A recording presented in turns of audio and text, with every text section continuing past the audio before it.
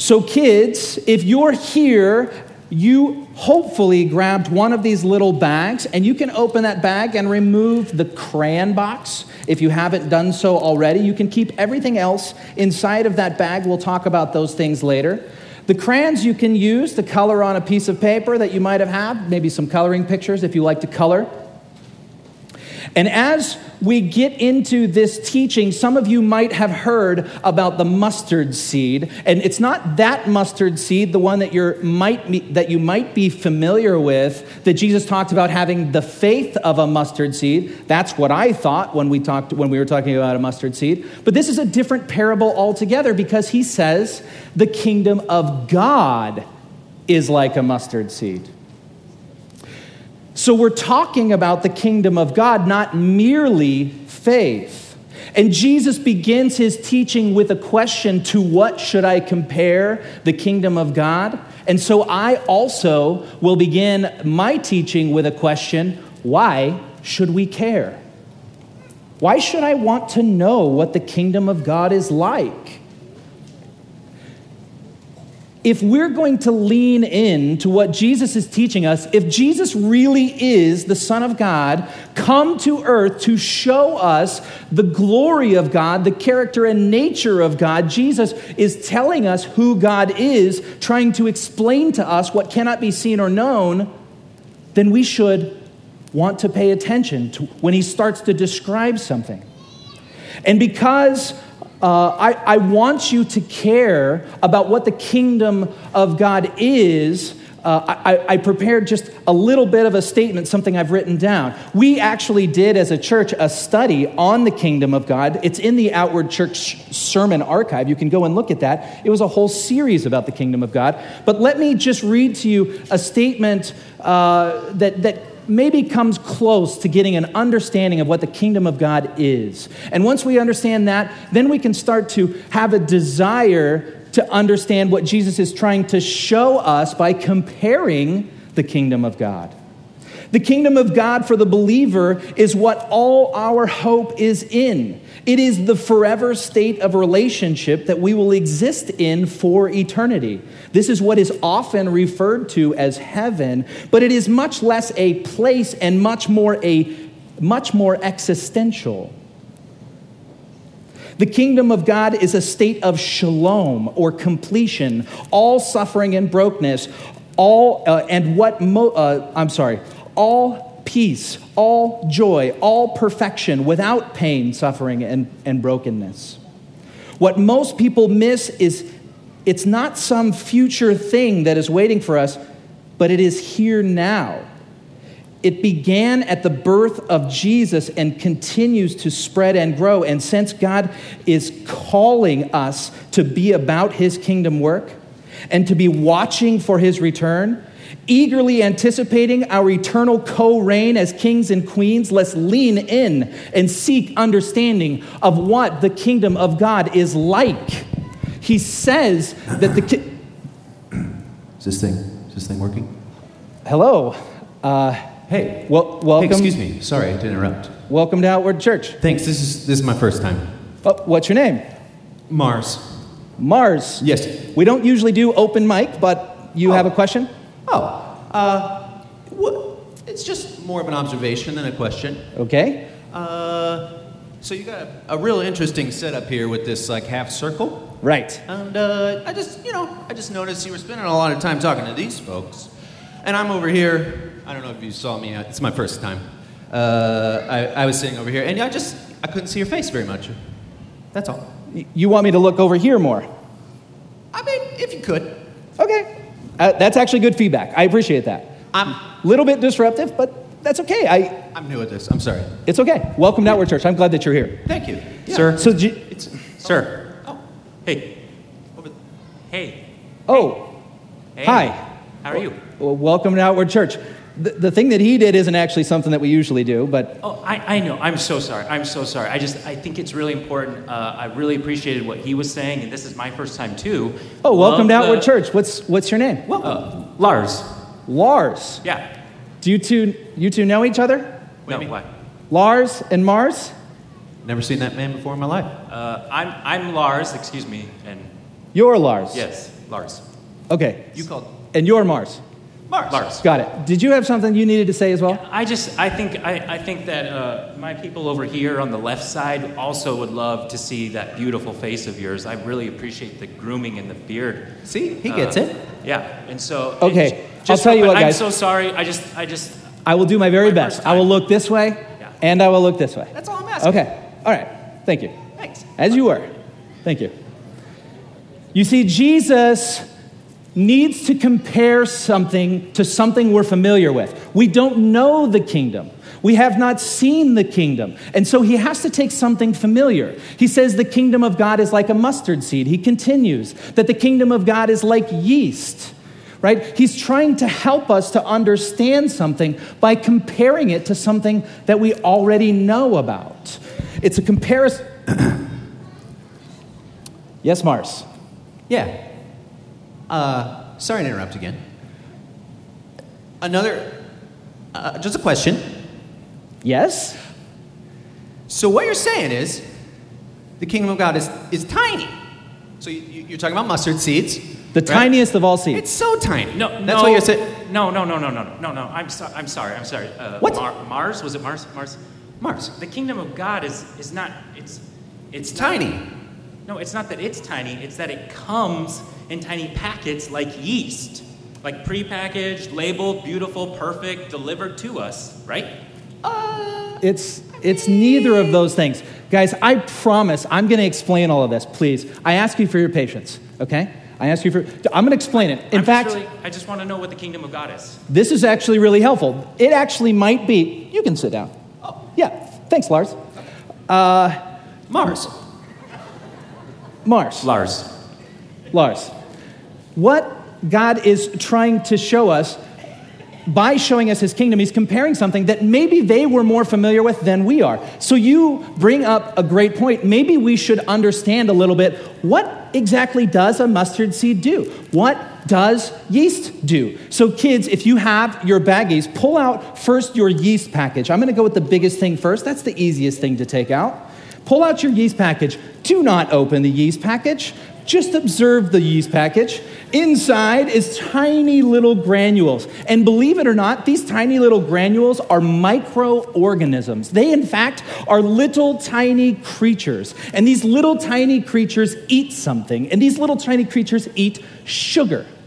And when they eat sugar, they burp. And when they burp out CO2, which is carbon dioxide. And why would we want to know what yeast does? Because if you've ever tried to make bread, you might take flour, oil, and water, mix it together, and watch and see what happens. Because it's nothing. Nothing happens. The flour, the oil, and the water sit there like a dead lump. And if you try to cook it, hoping that it will rise to a beautiful, spongy, soft loaf of bread, it won't. It will come out as a hard and crispy, dead, lumpy cracker type thing that is not delicious, not at all. And the only way that we can get this dead lump to rise and to grow is to put just a little tiny bit of yeast. And these little living things that go into the dough eat the sugar and multiply and grow until they move throughout the entire dead lump. And that lump of dough will rise.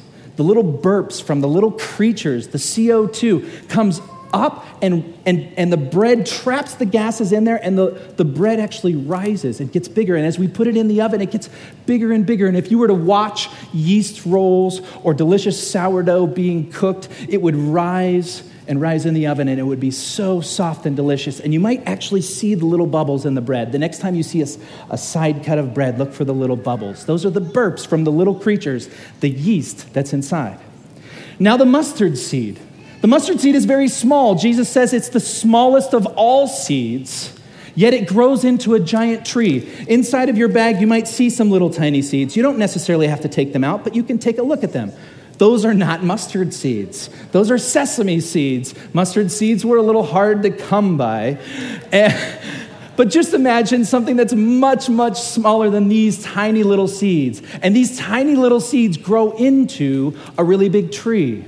And what's really interesting that Jesus would use the example of a mustard seed and a mustard tree is that no gardener would ever plant a mustard tree in their garden. Why? Because it grows into a tree and has birds in it and shades the garden. And in fact, the mustard tree is more like a noxious weed. They would rip out the mustard tree and plant a garden, and the mustard tree would keep growing back, and they would keep ripping it out, and it would keep growing back. A mustard seed is... Hey. He's back, everybody. Am I being heckled? Is this heckling? Does anybody know this guy? I think I got it. It's my first time here, and I heard that church does something. And we're really glad that you're here. Oh, thank you. I really, really am glad that you're here. I appreciate that. Yes. And I was just thinking, I got a lot of problems, and I came here because I want to know what I need to do to fix myself. Okay. You're in the right place. And so I'm hearing you, I need this kingdom of God thing. You do. And I need the mustard seeds. Yep. And I need the yeast. Yep. You got it. Okay, so I think I got it. I take the mustard seed, and maybe I plant that in the ground, and I'm assuming it grows like mustard bottles, or I don't know how it all works, but somehow you get mustard. Okay, so I've got this mustard, and then yeast, you're saying it makes bread? That's right. Okay. An essential part of bread, yes. So then maybe I need to have a bakery or something. I make bread, and so I've got bread and mustard. Okay, Bread, we're applying mustard. the metaphor, sure. Is there a hot dog that I'm missing here in the picture? That's it. It's hot dogs. I'm gonna make the hot kingdom dogs. of God is like a hot dog. Yeah. No. I make hot dog. I have a hot dog empire that I need. Are you to serious? Hey, A hot dog I've got real problems here. A hot dog empire? Hey, yes. I need to fix myself. Lars, everybody. But we're not Lars here to is back. Hey, it's Mars. Thanks. Oh. Hot dog empire, yes. Lars. Your problems, no. We have to fix everyone else's problems. Hot dogs for everyone. No. We can No. We No, can no, do this. no. No. You're not. Mars. Are you listening? Hot dogs. Hot I need dogs? to fix myself. I can't help anybody else. No. I need to Then solve my first, problems we have to first. fix everybody else's problems guys, first. Guys, maybe if I explain a little bit further, it actually has nothing to do with hot dogs. I see where you get that. Bread, mustard, the Hot next dog. logical ingredient would be hot dogs. Hot dog, yeah. I agree. Yeah. Let's work this out, okay? Hot dogs would be a pretty great thing, though, right? I agree. In fact, we've given all the kids hot dogs. You guys take a seat. We've given all the kids hot dogs, little gummy hot dogs, little candy hot dogs. You guys can eat those now if you want, or wait till later. You should probably ask your parents. I have a deep fear that kids and parents alike might remember this particular parable as the parable of the hot dog, but it's not. It is not the parable of the hot dog. It's the parable of the mustard seed and yeast. You see, Jesus is showing us something, and as we were preparing this message, we were thinking about some kind of illustration. And we realized, why would we come up with an illustration? Jesus is already giving us one. He wants us to understand the kingdom. He wants us to understand the kingdom of God. He gives us something to compare them to, and so let's apply it. And what Mars and Lars actually have identified are some of the wrong ways that we come to the gospel. We minimize the gospel, or we minimize the kingdom of God to be merely something that will solve my problems. It certainly does. It certainly addresses the issues in your life, but not merely that. There may be blessing from wise living, but it is not merely that. It's not that God plans to bless you for your obedience. As long as I do the good things and live rightly, then I'm going to get good things. And as Mars was arguing that he believes that it's actually more about the good that the gospel or the kingdom of God can do. I can use those two terms interchangeably. It's about the good that the gospel can do. It is that. The gospel is transformative in the world. It does set things right. It brings about justice, but it's not merely that. It's actually too small of a view of what the kingdom of God is. And that's the point of the parable Jesus is teaching. In the context, if you look at all of Luke 13, the context is, you guys are thinking way too small about the kingdom of God. You see, the kingdom of God is like a tiny mustard seed that when planted becomes a giant tree, and not merely that, but it's all-consuming, covering, continuing, and unstoppable. It will fill the entire world until its work is complete. And the yeast is more about a transformation. If you think about what happens to a person, before a person believes in Jesus, before they place their faith in Jesus, they are a dead lump. And as much as you might try to rise into a wonderful lump of bread without yeast, nothing will happen. All of your efforts will be in vain until you add just a little yeast that is the kingdom of God into your heart. The moment you place your faith in Jesus, and it works its way through you until it has worked all the way through you and transformed you completely into something lovely and delicious and appetizing.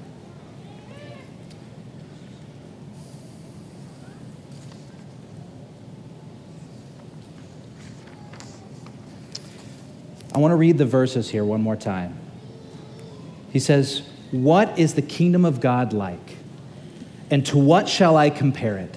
It is like a grain of mustard seed that a man took and sowed in his garden.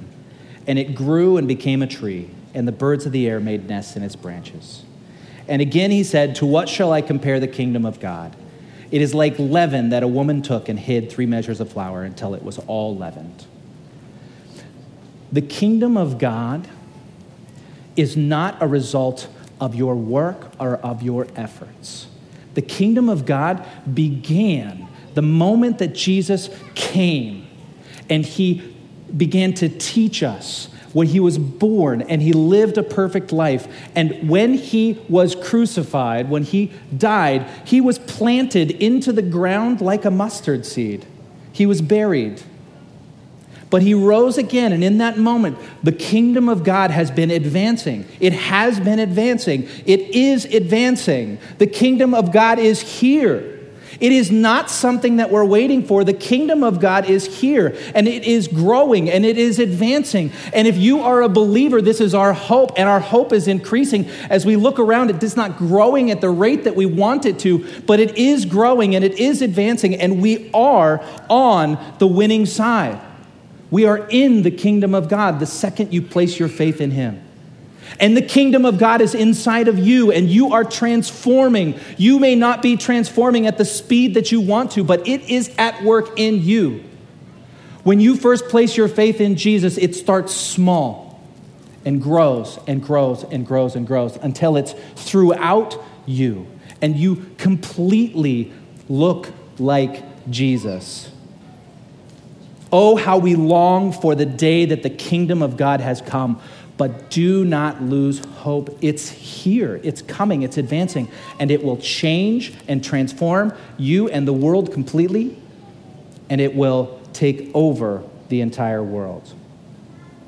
So baptism is actually a perfect illustration of what is happening.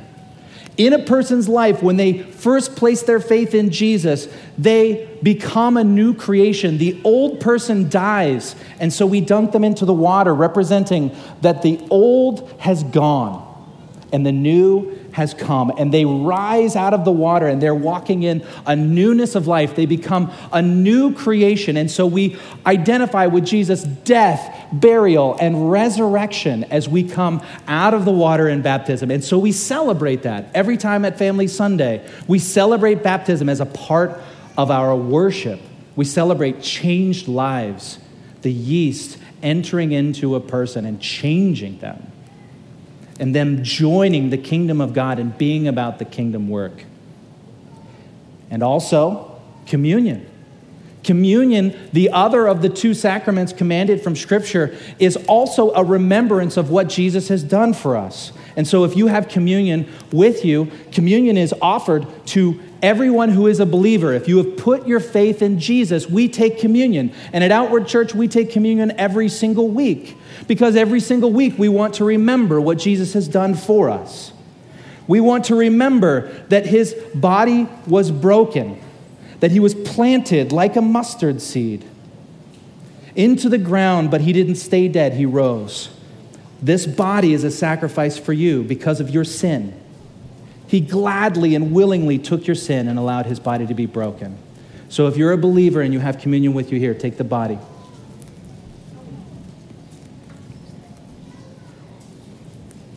His blood he gave willingly to cover our sin, to atone for our sin, so that we could walk in forgiveness and have this newness of life. Let's take the blood. Will you pray with me?